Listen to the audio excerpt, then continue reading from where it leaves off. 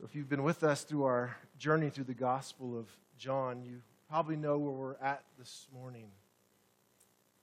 Looking to our Lord Jesus just over 2,000 years ago, Jesus was murdered on a bloody Roman cross. And upon that cross, there on Calvary, he died. But 3 days later, he rose from the dead. That's great hope, great victory. However, I want to take you back a couple thousand of years. Looking to Christ, King Jesus, the one whom you've put your hope and trust in. And yet you watch as he dies upon a cross. What happens to your hope? What happens to your joy? Because even for the disciples, those who had heard him teach over and over again that he must suffer and be put to death, but 3 days later would rise from the dead, they didn't understand that. You know, we have the advantage of reading the scriptures, and we say, look, there's God's word. I know it and I believe it.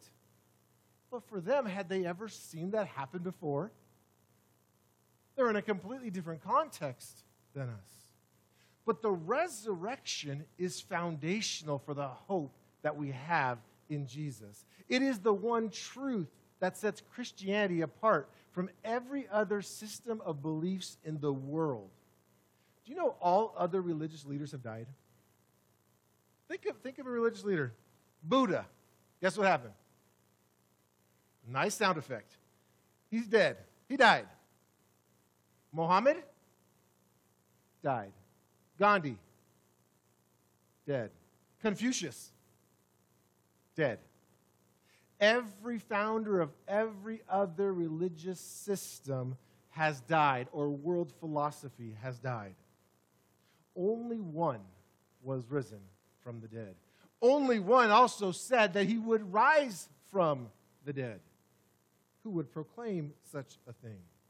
You know, without the resurrection, Christianity would just be another religious system, and it would end up condemning souls to an eternity of hell if it wasn't for the resurrection of Jesus Christ. If Jesus did not raise from the dead, if Jesus was not alive today, then everything he did was in vain. Everything. His death would have been a waste of a life.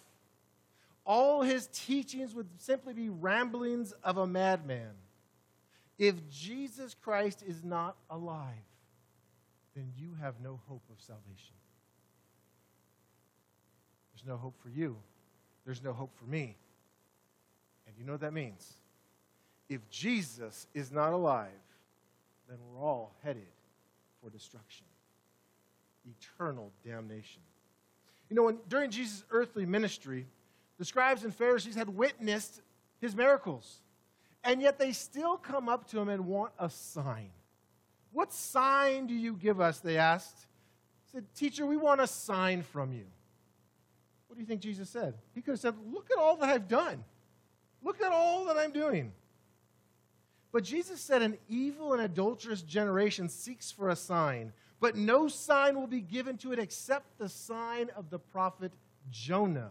For just as Jonah was 3 days and 3 nights in the belly of a great fish, so will be the Son of Man be 3 days and 3 nights in the heart of the earth. What was Jesus telling the scribes and the Pharisees? He was telling them exactly what would happen to him. That he would be buried, but he would rise again. At the beginning of the Gospel of John, we studied this many, many Sundays ago in John chapter 2. In verse 18, we read that the Jews said to Jesus, what sign do you show us for doing these things? Again, a sign. Jesus answered them. Listen to what he said. He said, destroy this temple, and in 3 days I will raise it up. The Jews then said, it has taken 46 years to build this temple, and you're going to raise it up in 3 days? But he was speaking about the temple of his body. When, therefore, he was raised from the dead, his disciples remembered that he had said this, and they believed the scriptures and the word that Jesus had spoken. So, if you're here this morning, a believer in Jesus Christ, put a big smile on your face, because praise God, our Redeemer lives. Praise God, he lives. He is our resurrected Redeemer. Jesus is alive. He's conquered sin and death, and he's guaranteed a wonderful hope for all of God's people. The title of the sermon I want to share with you this morning is Resurrected Redeemer. Resurrected Redeemer. We're in John chapter 20 this morning. If you want to open up your Bibles, John chapter 20. Jesus has gone to trial. He's been falsely accused. He's been condemned to death. He's been crucified on a cross where he died. He's been removed from that cross and buried in a tomb. And here's where we pick up in John chapter 20. We read starting in verse 1, "Now on the first day of the week, Mary Magdalene came to the tomb early, while it was still dark, and saw that the stone had been taken away from the tomb. So she ran and went to Simon Peter and the other disciple, the one whom Jesus loved, and said to them, 'They have taken the Lord out of the tomb, and we do not know where they have laid him.' So Peter went out with the other disciple, and they were going toward the tomb. Both of them were running together. But the other disciple outran Peter and reached the tomb first. And stooping to look in, he saw the linen cloths lying there, but he did not go in. Then Simon Peter came following him and went into the tomb. He saw the linen cloths lying there, and the face cloth, which had been on Jesus' head, not lying with the linen cloths, but folded up in a place by itself. Then the other disciple, who had reached the tomb first, also went in. And he saw and believed. For as yet they did not understand the scripture, that he must rise from the dead. Then the disciples went back to their homes. May God bless this reading of his word. So what do we have? Something that may be very familiar to many of us. We have, it's the Lord's Day. Mary goes down to the tomb, most likely with spices, as we read from the other Gospels, to help anoint the body of Jesus that's been placed in this tomb. But when she gets there, much to her surprise, what does she find? An empty tomb. Now, if you do your homework and go home and read throughout the Gospels, there's many details of this event throughout the various Gospels. Go back and read Matthew, Mark, and Luke's account. Now remember, we have an eyewitness account. And as an eyewitness, John is going to pull out details that stood out to him. So there are some who will look at the details and say, wait a minute, Luke says that Mary was with these other ladies. John only writes, it was Mary. No, he's focused on Mary. Look with me in your Bibles again. When she goes to Peter and John, and she says in verse, it's 2, she says, they have taken the Lord out of the tomb, and we do not know where they have laid him. These accounts don't contradict one another. It's just John, what he's writing about, what he's pulling out of this is this focus that Mary has gone. But she's in accompaniment of these other ladies as well. So don't listen to, turn on ABC and they're telling you, oh, look, the controversies and the contradictions. No, it's an eyewitness account. And this is what that eyewitness is pulling out. It'd be no different if you and I went to some event somewhere and I said, write your account of what you saw. Certain things might have stood out to you at that event, and certain different things might stand out to me. It doesn't mean they both didn't happen. It just means that's what really stood out to me. So that's what's going on in this account. So we see Mary's down there. She gets to the tomb. The stone is rolled back, and she freaks out. Why? Jesus is not there. She's come to anoint his body with spices, and he is not there.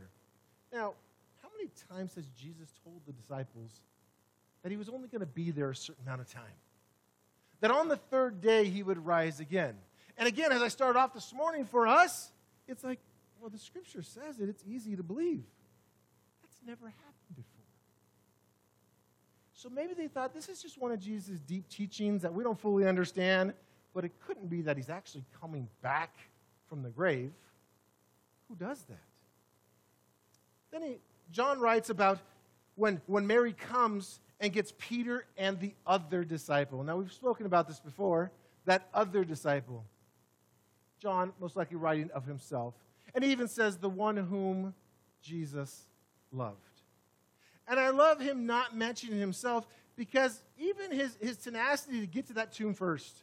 Maybe he was younger. Maybe he was more eager. We don't know. But he beat Peter there. And as he books it down to the tomb to see what has happened, he stops at the entryway and peeks in. And in my mind's eye, I see Peter just barreling down the hill coming after him and not slowing down, just going straight in. And Peter gets in and sees what's there. There's no Jesus. There are cloths laying there. And even beyond that, there's this headcloth that anointed the head, and it's folded up and placed to the side. Keep that in mind as we go through this. So Mary Magdalene's first response when she gets there, she says, they have taken the Lord out of the tomb, and we don't know where they laid him. She's frantic. No thought of Jesus has risen from the dead. It's they took him. The question that we must ask is, who is they? Who is she thinking took them? And now it doesn't tell us here. But most likely we would have to guess she's thinking the Romans had moved him. But we know that's not the case. At the request of the Jews, do you remember who was outside of that tomb? Roman soldiers, guards. So that the disciples, they said, wouldn't come and steal the body and play off this whole thing that he rose from the dead. Here is the crazy thing, church. The Jews heard what he said. They heard him say he would rise. And they wanted to protect any type of thing getting out. They sent soldiers down to secure the tomb. So the question then is, so what happened to Christ? Now, you all know what happened to Christ. But the Jews concocted a plan. And they told the guards to tell others that his disciples had stolen the body. Back in the Gospel of Matthew, I'll just read to you, unless you want to turn there. It's Matthew 28. I'm going to read to you a few verses from verse 11. It says, while they were going, behold, some of the guard went into the city and told the chief priests all that had taken place, meaning Jesus is not there. So they assembled with the elders to take counsel. They gave a sufficient sum of money to the soldiers. They're bribing them. And they said, tell the people, his disciples came by night and stole him away while we were asleep. And if this comes to the governor's ears, we will satisfy him and keep you out of trouble. So they took the money and did as they were directed, and this story has been spread among the Jews to this day. This is what Jews will believe.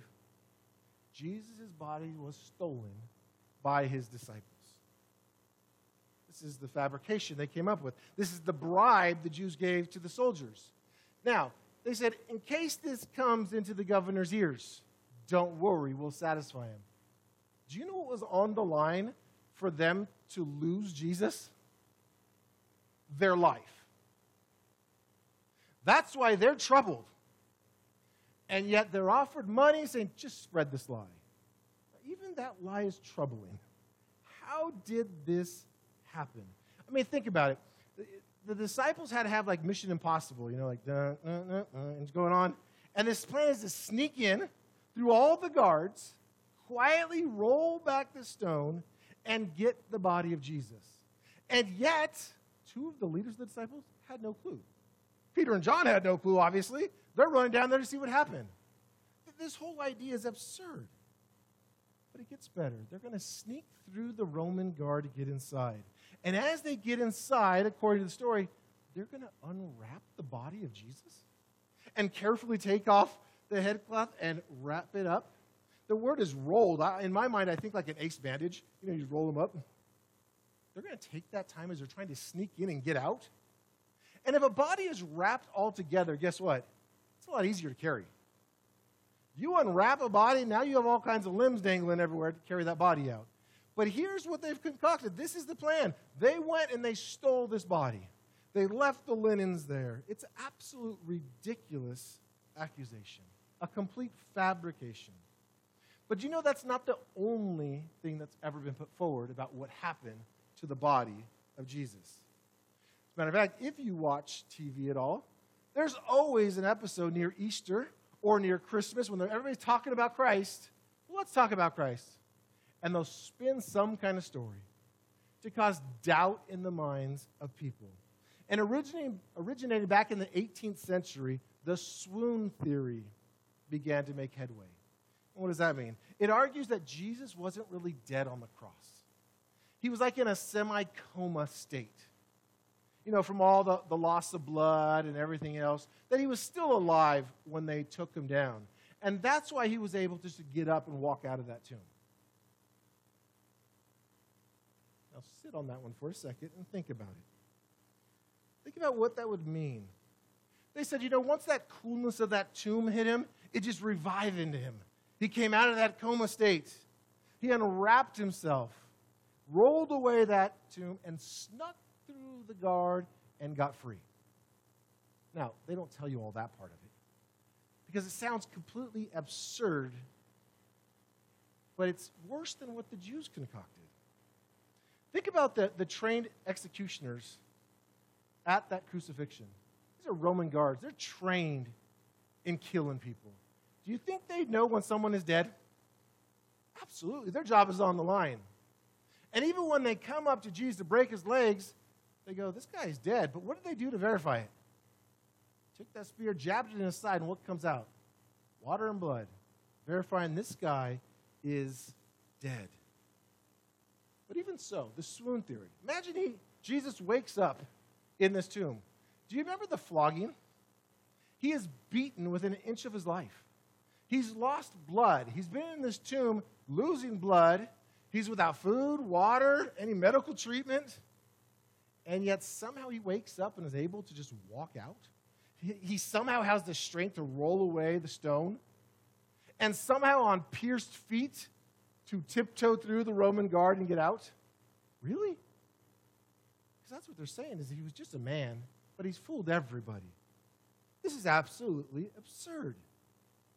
I mean, come on. But yet, you'll see it still today on TV shows where they're explaining this is what happened to Jesus. It's written in books. This is what happened to Jesus. It's the swoon theory. But not at all. Jesus died on that cross. Jesus went to that tomb. And Jesus rose again 3 days later, just like he said he would. There's another argument. They say, you know what happened? That morning when the ladies went to the tomb, they went to the wrong tomb. I'm dead serious. The argument is they went to the wrong tomb. And when Mary went to get Peter and John, she led them back to that wrong tomb, and that's why Jesus wasn't there. Now again, it sounds absolutely ridiculous to us, but there are people who are believing this. People who you will go talk to and say, Jesus didn't rise from the dead. And they'll pick one of these things, and they'll tell you, this is what happened. And the theories go on and on about what happened to Jesus. Well, guess what? Mary went to the right tomb. Peter and John came running to the right tomb. They know where he was buried.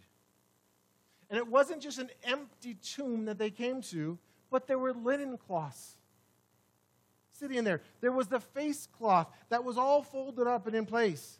The place was tidied up. Whoever was there was not in a hurry. They tidied up the place. It is not a crime scene. It's not a crime scene. It was a victorious scene. It was a victorious scene. Jesus was alive. So let's pause and think of the claims of Christ. Think of what he spoke. He claimed to be the Savior of the world. He claimed to be God in human flesh, the only begotten of the Father. He claimed that he came to seek and to save that which is lost. Jesus claimed of himself that he is the way, the truth, and the life, and that no one comes to the Father except through him. He claimed that he was the good shepherd who lays down his life for the sheep. But he also claimed that he would die, that he would suffer, but in 3 days he would rise again. Think about that. Who can make such a claim? Well, I would say anybody can just say words. You can say words. You can say whatever you want. I can say whatever I want. Words are just words. Anyone can claim to be God. Interestingly enough, there is a musician who once claimed to be God. He wanted people to worship him.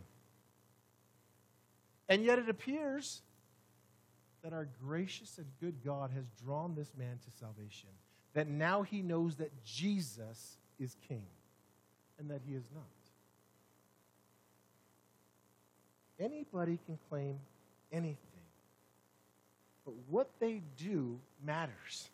How they support what they've said matters. Anybody can say, I'm the way unto salvation. Anybody can say, I have the power over death.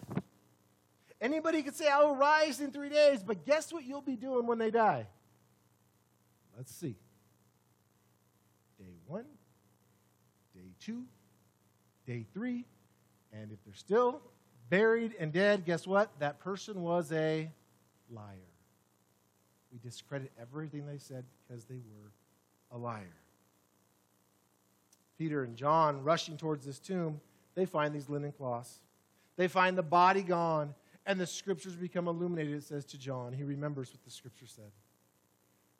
God would not leave his anointed one, or that he would not see corruption. Look at verses 8 and 9 with me again in John chapter 20. It says, the other disciple who had reached the tomb first also went in, and he saw and he believed, for as of yet they did not understand the scripture that he must rise from the dead.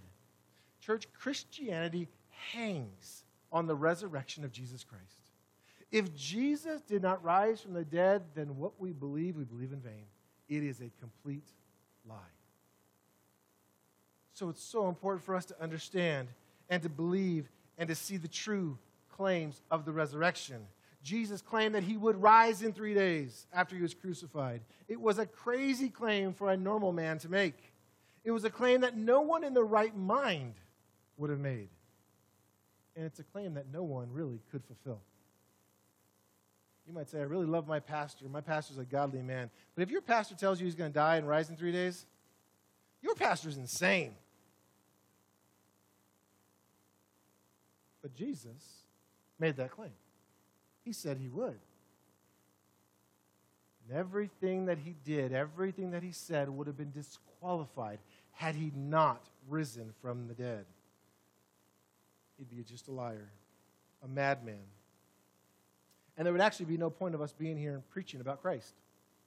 Why would we sit and listen about Christ if he had not done what he said he would do? There would be no benefit about preaching about Christ. Faith in Christ would be of no value to us. There would be no hope in this liar, this lunatic, this madman. 1 Corinthians chapter 15, verse 14 says this. 1 Corinthians chapter 15, verse 14. And if Christ has not been raised, then our preaching is in vain and your faith is in vain.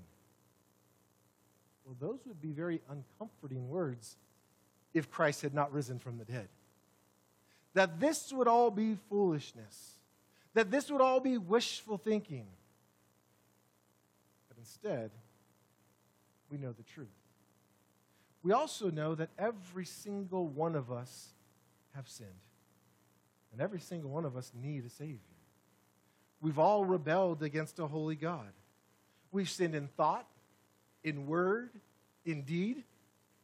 And the Bible's clear that the wages of sin is death. Jesus,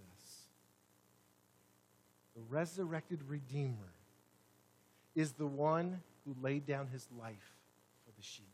He presented himself as the perfect sacrifice, the one who would live a perfect life, one that we could not live, and one who died in our place as a perfect substitute. This Jesus would take upon himself the sins of the world. This Jesus, satisfying the wrath of God on our behalf. Church, all of these things that I'm saying to you, you've heard before. But if Jesus did not rise from the dead, they're null and void. There's no truth in them. It's taken the power out of it because Jesus had to have victory over sin and death. And by rising from the grave, he did just that. That our sins can be forgiven because they've been imputed to Christ, our resurrected Redeemer. But if he had not been raised from the dead, if the tomb was not empty, then he's a liar. He has no power over sin and death, and we would still be in our sins. If Christ had not been raised from the dead, the ramifications are endless. The resurrection is central to our faith. We must confess that Christ died for us and that he was raised from the dead. We must believe that, hold to that, because without the resurrection, there is no hope. Our faith would be absolute foolishness.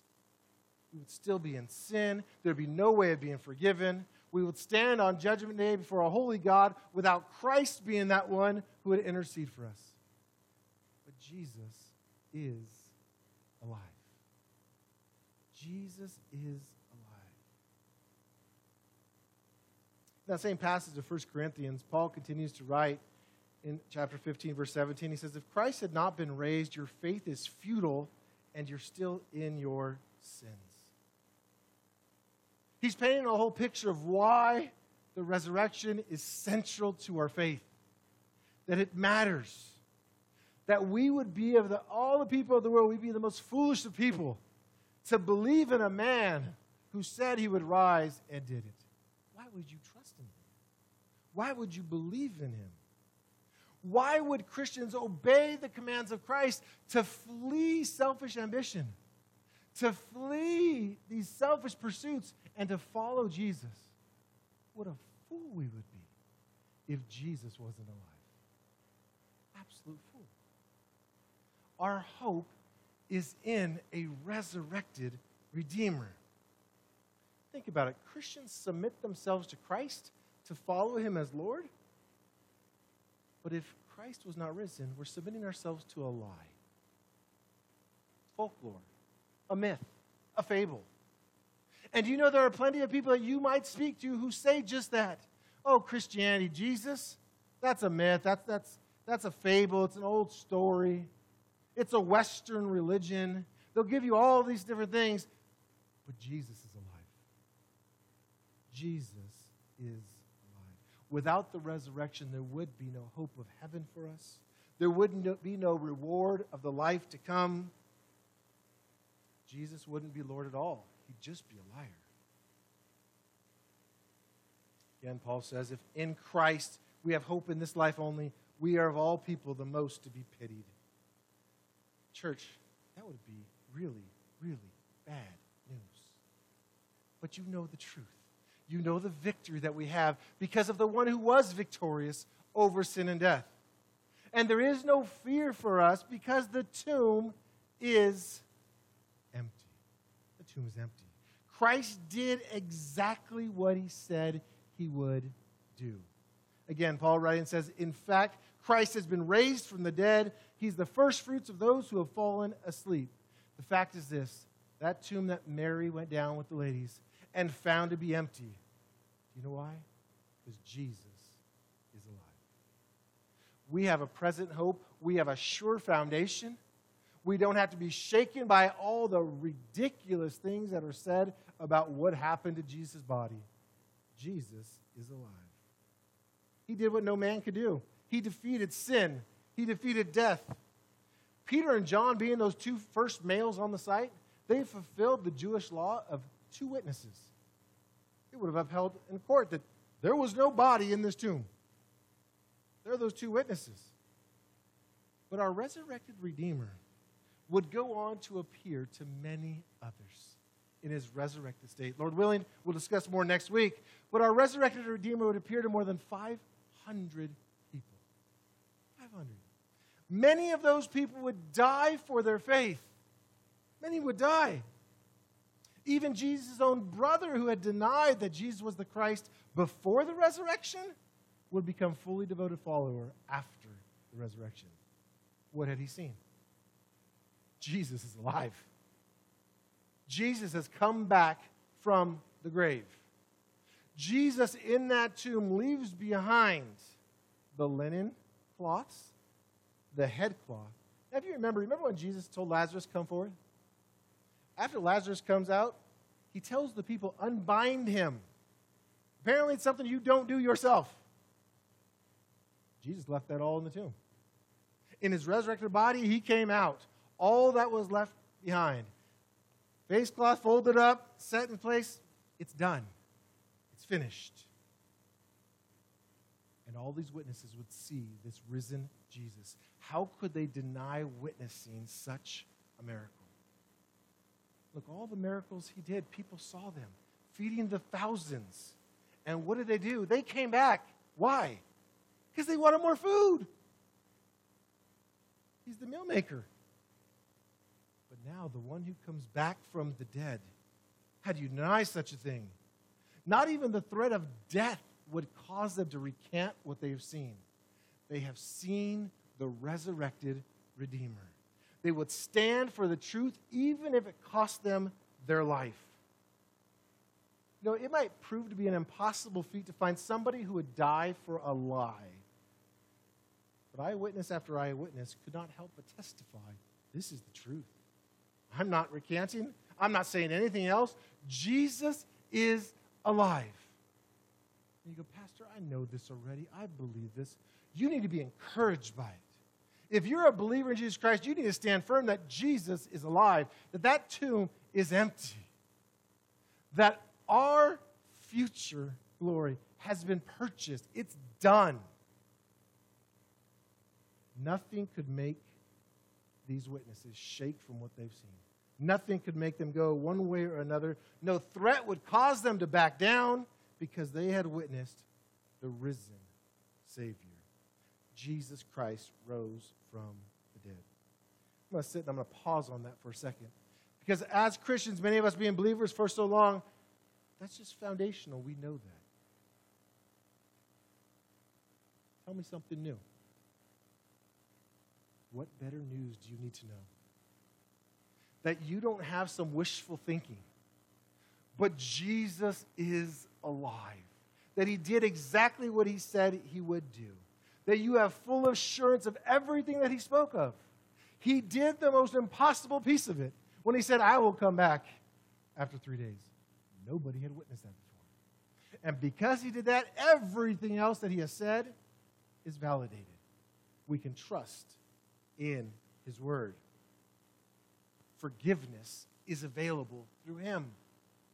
I am the way, the truth, and the life. And no one comes to the Father except through me. Do you know there are many people who say there are many roads to heaven? And they would say, if you're a Buddhist, just be the best Buddhist you can be. If you're a Muslim, be the best Muslim you can be.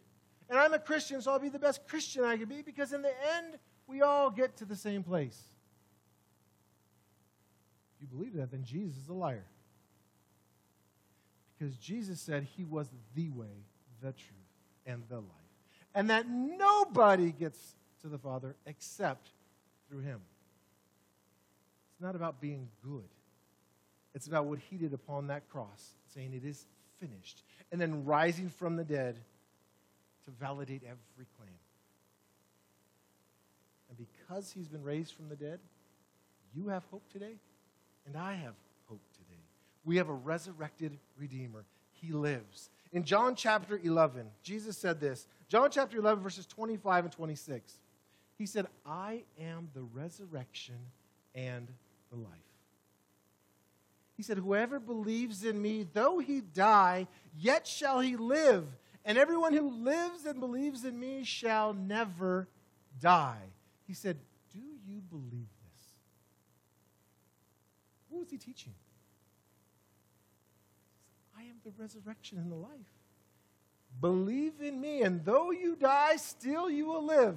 Jesus died upon that cross. He came back 3 days later, and forevermore he lives, and he reigns. He says, do you believe this? You know, I tell you every week, I don't care how many Sundays you've attended church as far as your consistency. I don't care how many times you've been in prayer in the Bible and you say, Pastor, look how much time I've spent. If you do not know Jesus, it does not matter. We are not graded on a curve when we get to heaven to see how many times you've been in church, how many hours you've been in prayer, or how many hours you've been in your Bible. Although I would contend those are all good disciplines to have, but they don't make you a Christian. You might have a little pass on your keychain that says you go to a gym. That does not make you a bodybuilder because you have that little pass on your keychain. Walking to a church doesn't make you a Christian any more than walking into a garage makes you a car. You must know Christ. And he must know you. And he bids you to come to him, to repent, to turn, and to receive him. Look, it's easy, and it would be foolish not to receive him as Savior. Look, someone who died on my behalf. He says you must come to him as Savior and Lord. That he must be the Lord of our lives. That means he is the master. He is the one who says jump, and guess what I do? Jump. He's the one that says move, and I move. Because he is Lord. He is the King of kings, the Lord of lords, and he says repent. Turn from living life your way and turn to living life his way. Jesus is alive. We have a living hope. If you have been a faithful churchgoer, you have been a faithful person going through even disciplines of Christianity, but you have not come to Christ, he bids you today, come to him. Receive him. Submit to him. Turn to him. Come to him now. He is the one who defeated sin and death. He is the one that rose from that grave. Put a stamp of victory on our eternity. Today, would you receive him as Lord and Savior? You know, the Bible doesn't say there's a magic formula. There are many churches that say, raise your hand or walk to the front, repeat a prayer. That's not in the Bible anywhere. What we see is repent and believe. That's between you and God. And when you do that, the Bible says, then come and be baptized. Believer's baptism, as Brother Phil shared earlier, that as a believer, one who has repented and trusted in Christ, now as a public display to all who will see that you have been saved by our resurrected Redeemer. My prayer is that would be you today. Let's pray. Father, we rejoice in